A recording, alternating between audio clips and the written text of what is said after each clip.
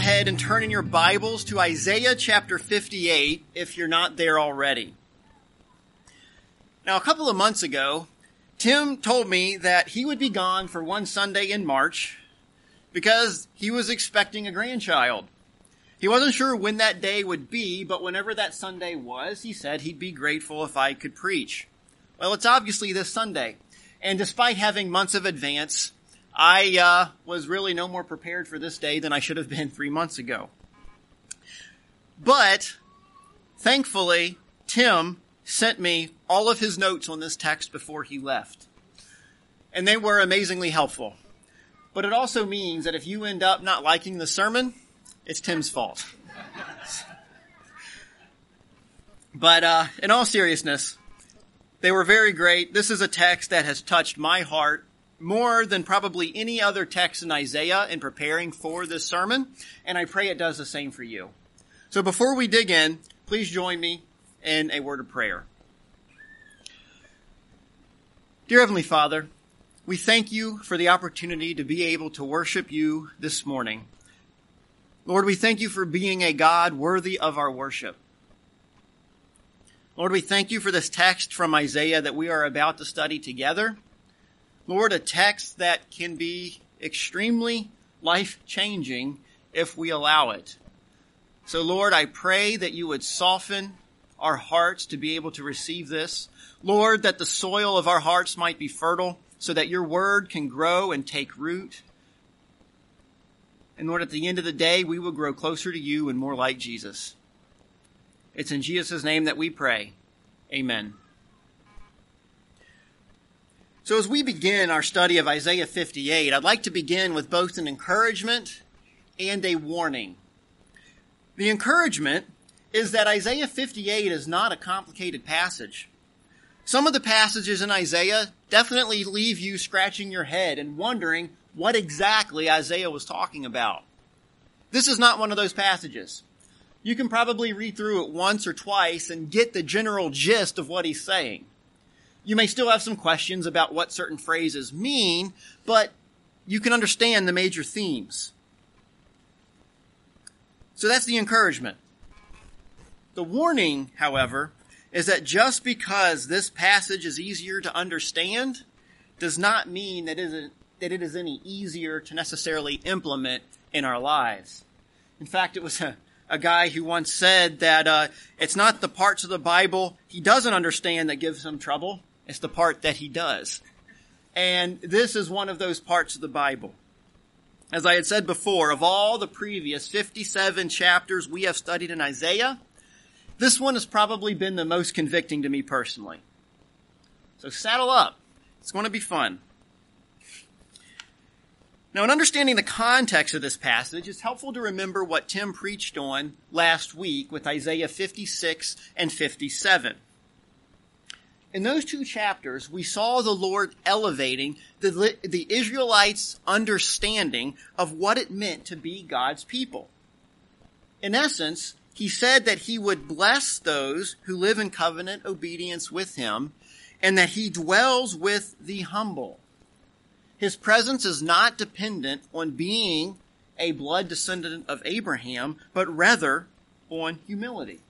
He says that your humility matters more than your ancestry. In this passage, he similarly elevates the concept of covenant obedience for the Israelites. He says that what it means to live in covenant obedience, to be religious, or he elevates that concept and he uses two examples that the Jews were very familiar with: fasting and the Sabbath. So, let's start with verse 1. The word of the Lord says, "Cry aloud, do not hold back. Lift up your voice like a trumpet. Declare to my people their transgression, to the house of Jacob their sins. Yet they seek me daily and delight to know my ways, as if they were a nation that did righteousness and did not forsake the judgment of their God. They ask of me righteous judgments. They delight to draw near to God." Let's hold up there for a minute. We begin with God telling Isaiah to tell the people what they are doing wrong, their transgressions. Now that may come as a shock, because we see in verse 2 that God acknowledges that these people are seeking him daily, that they delight to know his ways. The people appear to be sincere about their approach to God. But as we will see in this passage, God doesn't correct them for seeking him, but rather for the ways in which they seek him. And that serves as a reminder to us that sincerity is not enough. Because as my dad always says, you can be sincerely wrong. And yet, we find that concept quite common in our culture today, and even in our churches. The motto is, you do you. Whatever works for you, as long as you're sincere, that's all that matters. But the truth is, sincerity, if not grounded in truth, will still lead to death. So that's the purpose of Isaiah 58, to correct the Israelites' misguided sincerity in the way they sought God. And God gives them two examples of how this plays out in their lives: fasting and the Sabbath. And we begin with fasting. Verse 3. Why have we fasted, and you see it not? Why have we humbled ourselves, and you take no knowledge of it? Behold, in the day of your fast, you seek your own pleasure, and oppress all your workers. Behold, you fast only to quarrel and to fight and to hit with a wicked fist. Fasting like yours this day will not make your voice heard on high. Is such the fast that I choose, a day for a person to humble himself? Is it to bow down his head like a reed, and to spread sackcloth and ashes under him? Will you call this a fast, and a day acceptable to the Lord? We see here that the Israelites' approach to seeking God was very transactional. If they fast, if they appear to externally humble themselves, if they go through the ritual by bowing down, spreading out sackcloth and ashes, if they do this, then they expect God to see them, and the implication being that God would bless them. Is that not true of many people's approach to Christianity today?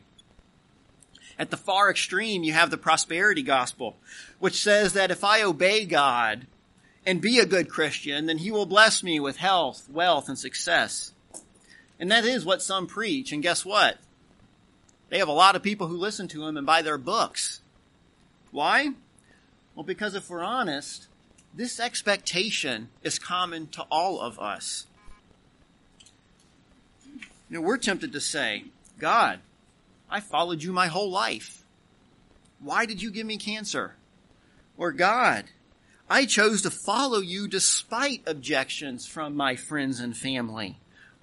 Why didn't my life get any easier? Well, whereas God absolutely welcomes our honest questions, he also expects us to be receptive to his responses, just like the response he gave to the Israelites here. So let's look at that response.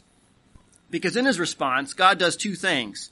First, he tells them why what they are doing is wrong. And second, he corrects their, if I do this, then this will happen expectations, and gives them two if-then statements that are actually right. So first, what were they doing wrong? Well, he points out in verses 3 and 4 that their fasting, which kind of serves as a proxy for religion in general, is selfish. Verse 3, you seek your own pleasure. You oppress your workers, or using your workers for self-serving interests. Verse 4, you quarrel and hit with a wicked fist. Now, these descriptions could be literal, but they're likely hyperbole expressing how they abuse others with their self-centeredness. As the commentator John Oswalt put it, they may be afflicting their bodies with their fasting, but they are not afflicting their souls. God then points out in verse 5 that their fasting or religion is merely external, or keeping rituals, observing rules, as he ironically asked them, is it really just about bowing your heads and spreading sackcloth and ashes?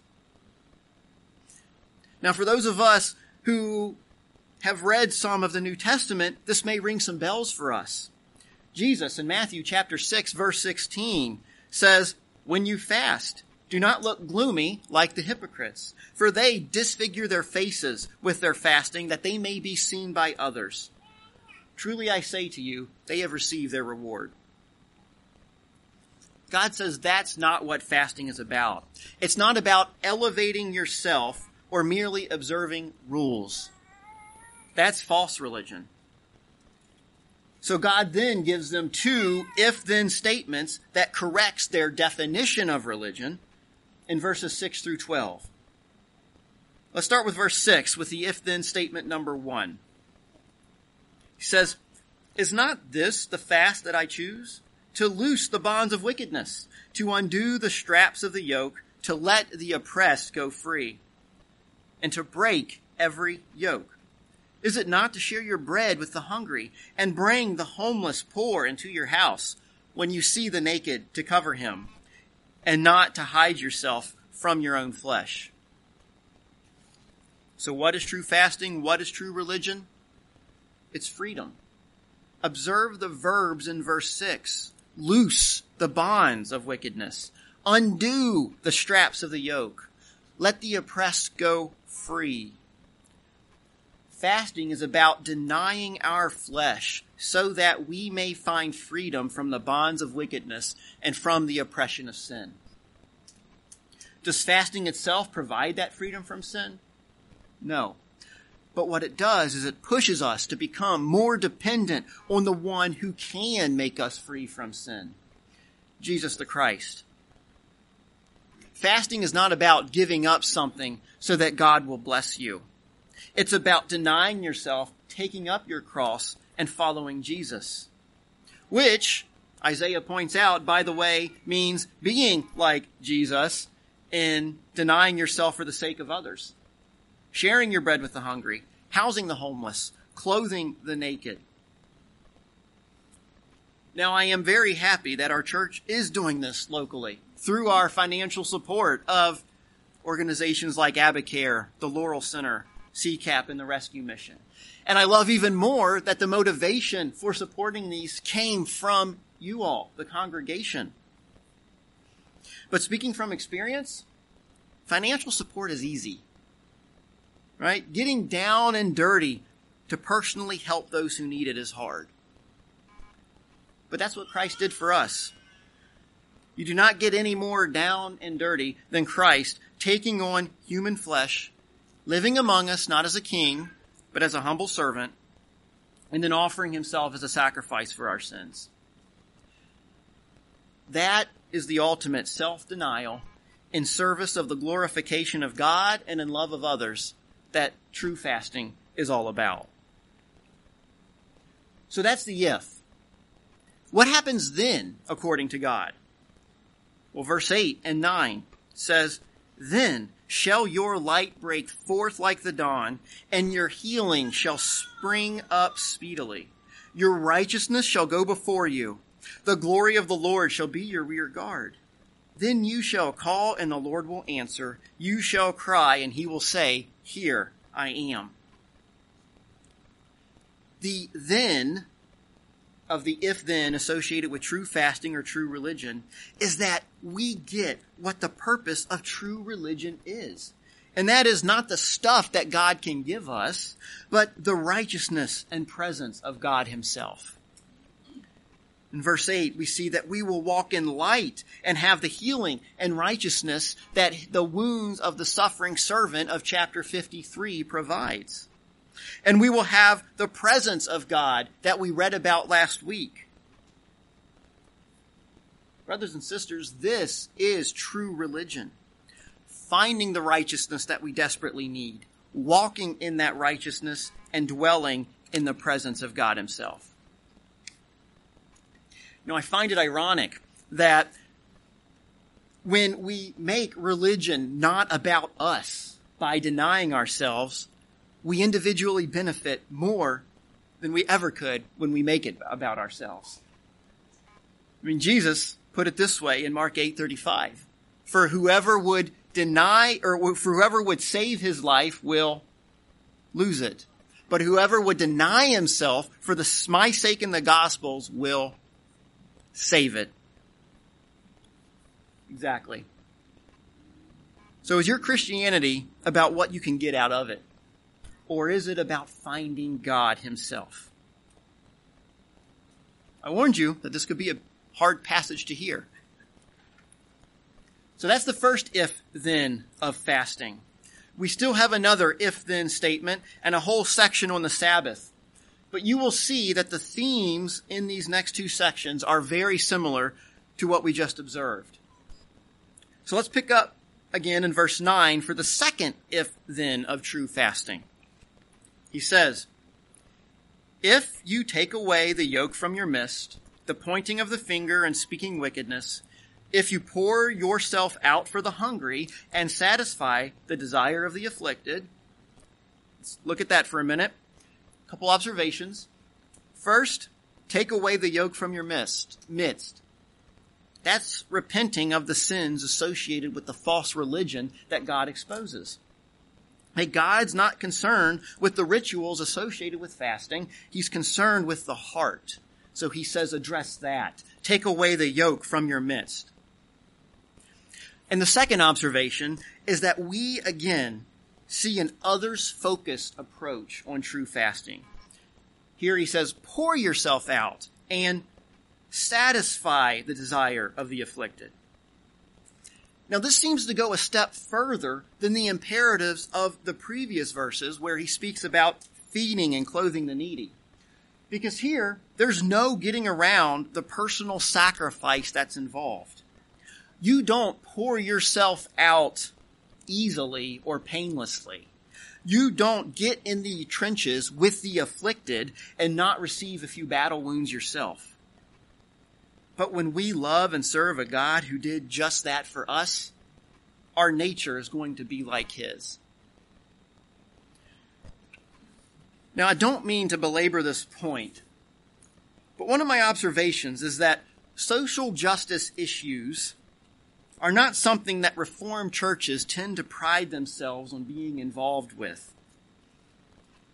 And I think there's a danger there, particularly for those of us who identify as Reformed, because we love the fact, almost to the point of pride, that we understand what this text means, right? We know the context and can explain a particular passage and how it fits into the overall Bible. But oftentimes that's where we stop. We don't actually change anything about our lives. We just go on happy that now we understand something that maybe we didn't before, and we look down on all those lowly peasants who can't make all those connections or draw out all those truths. Or maybe that's just me, and now you've been given a glimpse into the depravity of my heart. But I don't think it's just me, because I do see this in Reformed culture, where we are often strong on truth and strong on study, but sometimes weak on action. The sad thing is that we know the truth, and oftentimes we still don't do it, which somehow seems worse than not knowing the truth and not doing. And sometimes we use our pursuit of more truth as our action of doing instead of helping others. Now, more study is never bad, but if we're doing it at the expense of pouring ourselves out for others and of getting involved in other people's lives, we have to ask if what we're studying is really changing us. There's a rapper, Lecrae. Anybody listen to Lecrae? Okay, a few hands. Don't worry, I'm not going to rap for you this morning.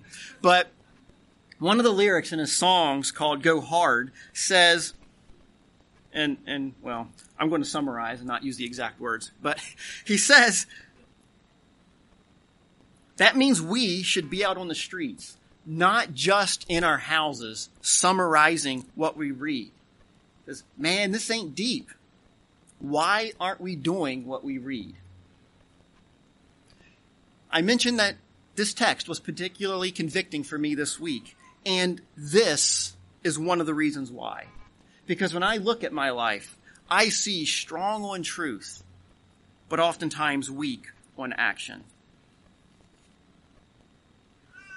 After studying this passage, I'm almost certain it was the basis for James when he wrote in chapter 1, verse 2 of his epistle, "Religion that is pure and undefiled before God the Father is this, to visit orphans and widows in their distress, and to keep oneself unpolluted from the world." We see both of those principles, keeping oneself from being polluted by the world or self-denial, and also looking after the needy, expounded upon here in Isaiah 58. So my prayer is, may God make us strong on truth and strong on action. Okay. Enough of my soapbox. Let's get back to the second if-then of true fasting, because the rest of verse 10 through 12 presents the then. So let's read what happens when we implement true fasting. He says, then shall your light rise in the darkness, and your gloom be as the noonday. And the Lord will guide you continually, and satisfy your desire in scorched places, and make your bones strong. And you shall be like a watered garden, like a spring of water whose waters do not fail. And your ancient ruins shall be rebuilt.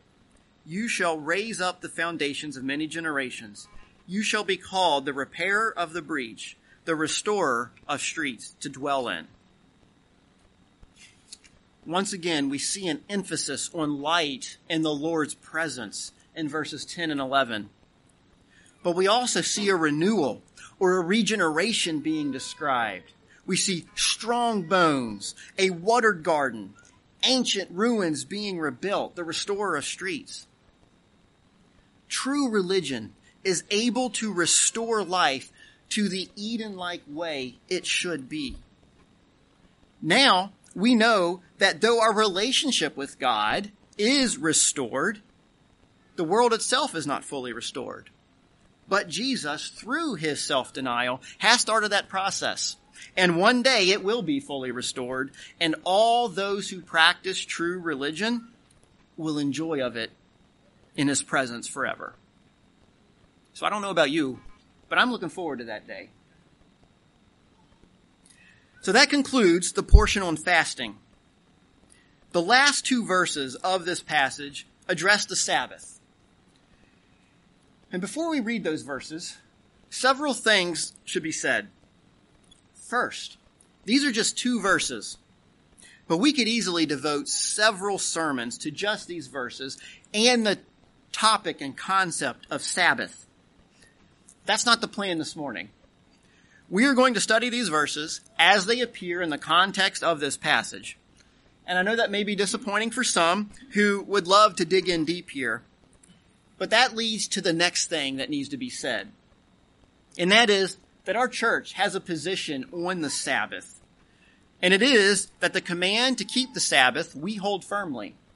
But the how is something that our members graciously disagree on. So if you have any questions about this or would like to discuss this concept more, Tim or I would love to go as deep as you would like. So now that we're all on the same page, let's look at these verses.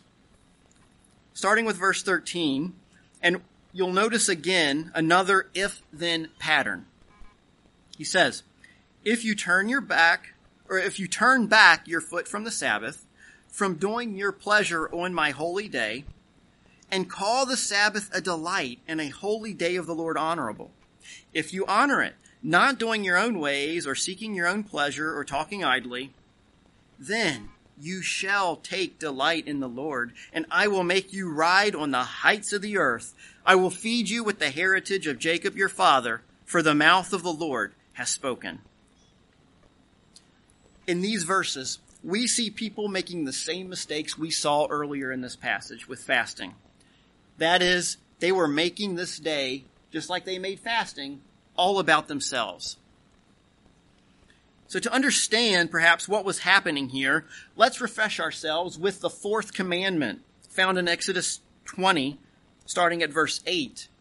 There, the Israelites were commanded, remember the Sabbath day to keep it holy. 6 days you shall labor and do all your work, But the seventh day is a Sabbath to the Lord your God. On it you shall not do any work, you or your son or your daughter, your male servant or your female servant, or your livestock, or the sojourner who is within your gates. For in 6 days the Lord made heaven and earth, the sea and all that is in them, and rested on the seventh day. Therefore the Lord blessed the Sabbath day and made it holy. The Israelites were not to work on that day, perform any secular work.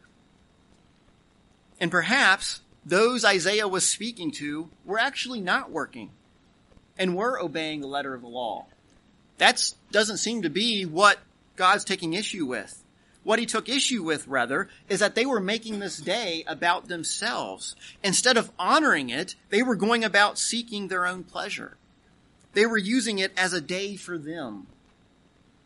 But God says that true Sabbath worship is about honoring him, delighting in the Sabbath by setting apart the day as holy, and that if they were to do that, they would find delight in the Lord, and that they would ride with him to the heights of the earth, and that they would reap the heritage of being the true people of God, that is, the true sons of Jacob, their father. So, again, deny self, honor God, and experience more of God and his goodness than you could ever imagine. Now the question is, what does true religion with respect to the Sabbath look like today? And again, I'm not going to go deep here, which I guess technically means we're going shallow. But anyway, turn with me to Mark chapter 2. We're only going to read one verse out of this chapter, but I want you to turn there because this chapter and the next chapter is going to be very important for your follow-up study this week. Okay? And I'm assuming you're going to do this follow-up study. Okay? But in Mark chapter 2, verses 18 through verse 6 of chapter 3, we find an almost identical parallel to Isaiah 58. And Mark absolutely did this on purpose. Because we see Jesus in this passage address the same thing that Isaiah addressed regarding fasting and the Sabbath with regards to both false and true religion. But in those passages, we also see him elevate both fasting and Sabbath to be about himself, to be about Jesus. So, again, that's your assignment this week, to read that passage and make those connections with Isaiah and see what Jesus is doing with fasting and the Sabbath there. Okay, but the verse that I want us to read is Mark 2, verse 28, where Jesus says, "So the Son of Man is Lord even of the Sabbath." And then if you flip the page and look in chapter 3, he demonstrates how he is Lord of the Sabbath by technically breaking the letter of the law according to the Pharisees and working on the Sabbath by healing a man on the Sabbath day. When you have those two passages there back to back, with Jesus declaring himself Lord of the Sabbath and then healing a man on the Sabbath, Jesus was saying, I am the Sabbath. I am the one who brings true healing and true rest. The Sabbath rest is fulfilled in and through Jesus. In fact, in Matthew 11 and 12, we see Matthew make this connection as well, where he connects true rest with Jesus being Lord of the Sabbath. And that's another passage you all can read this week. But in Matthew 11:28, Jesus says, "Come to me, all who are labor and heavy laden, and I will give you rest. Take my yoke upon you and learn from me, for I am gentle and lowly in heart, and you will find rest for your souls. For my yoke is easy and my burden is light." Do you recognize any Isaiah 58 language there that Jesus uses with yokes?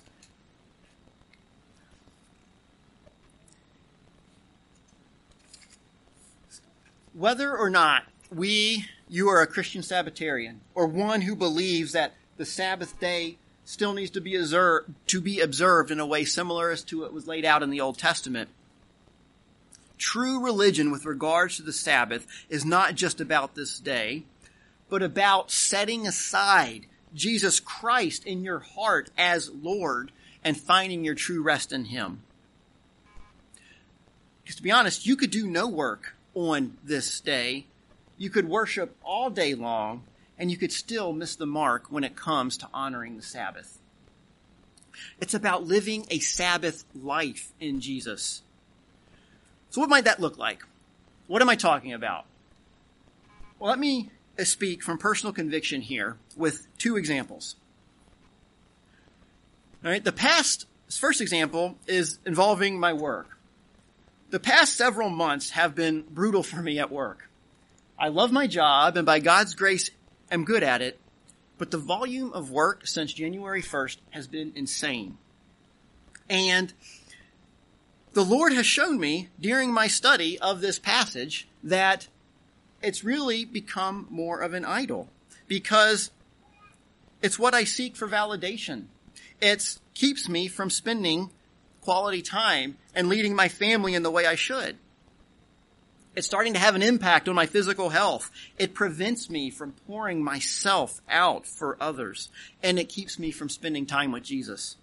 In short, my life has become about my work instead of my work being a way in which I honor Jesus. And here's the thing.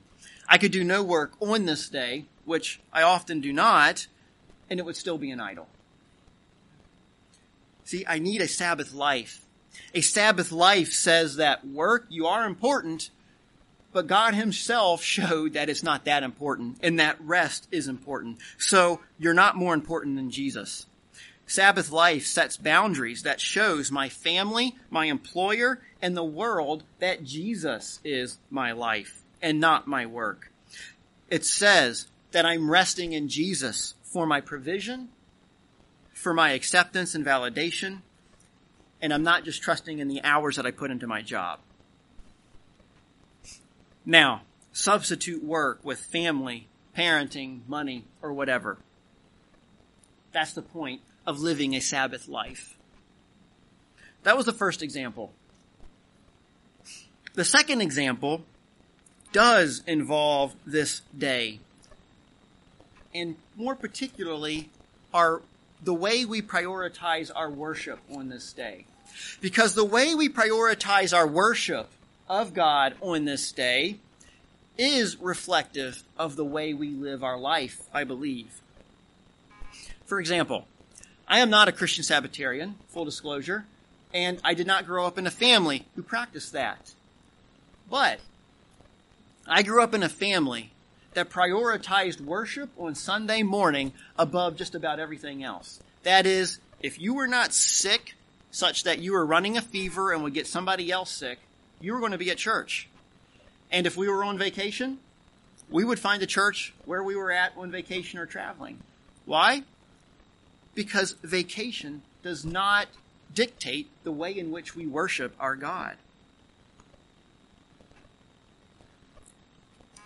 The way we prioritize worshiping and honoring our Lord and the way he commands us to in corporate worship shows us, our children, our family, and the world how much he means in our lives. So, did we always feel like coming to church as a family? No. Were we usually glad that we did come afterwards? Yes. Were there ever exceptions? Yeah, there were exceptions. Because again, this is not a pharisaical or a law type thing that we're to obey, because then we'd be just back in the same position as the Israelites in this passage. My point is simply, the way we prioritize this in our hearts, in our lives, shows a lot about what the priorities are in our life in general. So, am I telling you that to be a good Christian, you have to come to church? No, that's not what I'm saying. That's between you and God. But this is what I am saying. The power of your testimony with the priority you place on corporate worship is in direct proportion to the size and legitimacy of the reason you have for not attending. That is, the bigger and more important your reason for not being here, the fact that you are here shows how much of a priority God has placed that in your heart. And the converse of that is true as well. So, That's Isaiah 58. I told you to saddle up. And trust me, nothing was said today that didn't first go to my heart. So Isaiah 58 is truly an awesome chapter. It's hard, but it's awesome. And we've covered a lot of ground with regards to fasting and the Sabbath. So let's now just wrap everything up with a couple of statements about true religion and false religion. We've seen that false religion is self-serving. True religion is self-denial. False religion is focused on external actions. True religion is focused on the heart, which often naturally produces external actions. False religion focuses on the right actions, but true religion focuses on right living, especially in service of others.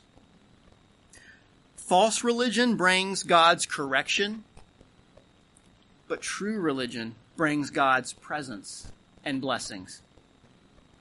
And finally, the end of false religion is self, but the end of true religion is Jesus. So may God, through his Son, Jesus Christ, grant us the grace to pursue him through true religion. Let us pray.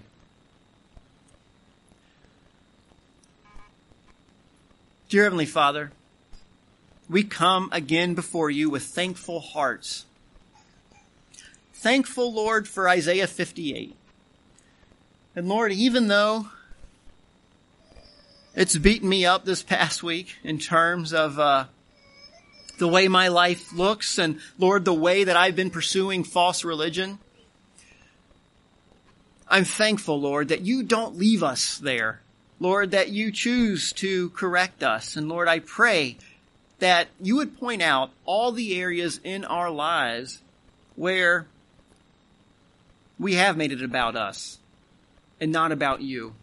Lord, show that to us, as painful as that may be, Lord, that we might be able to correct that. And Lord, we also recognize that in and by ourselves, we are powerless to make those corrections to serve you the way we should, to deny ourselves in the manner of Jesus. So Lord, we pray that you would give us the strength to do that as you promised you would do.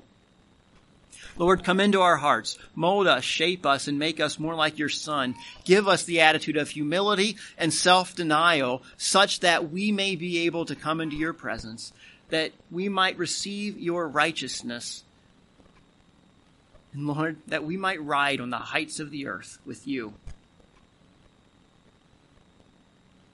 Thank you again for your Son, Jesus Christ, who makes all of this possible. And it's in his name that we pray. Amen.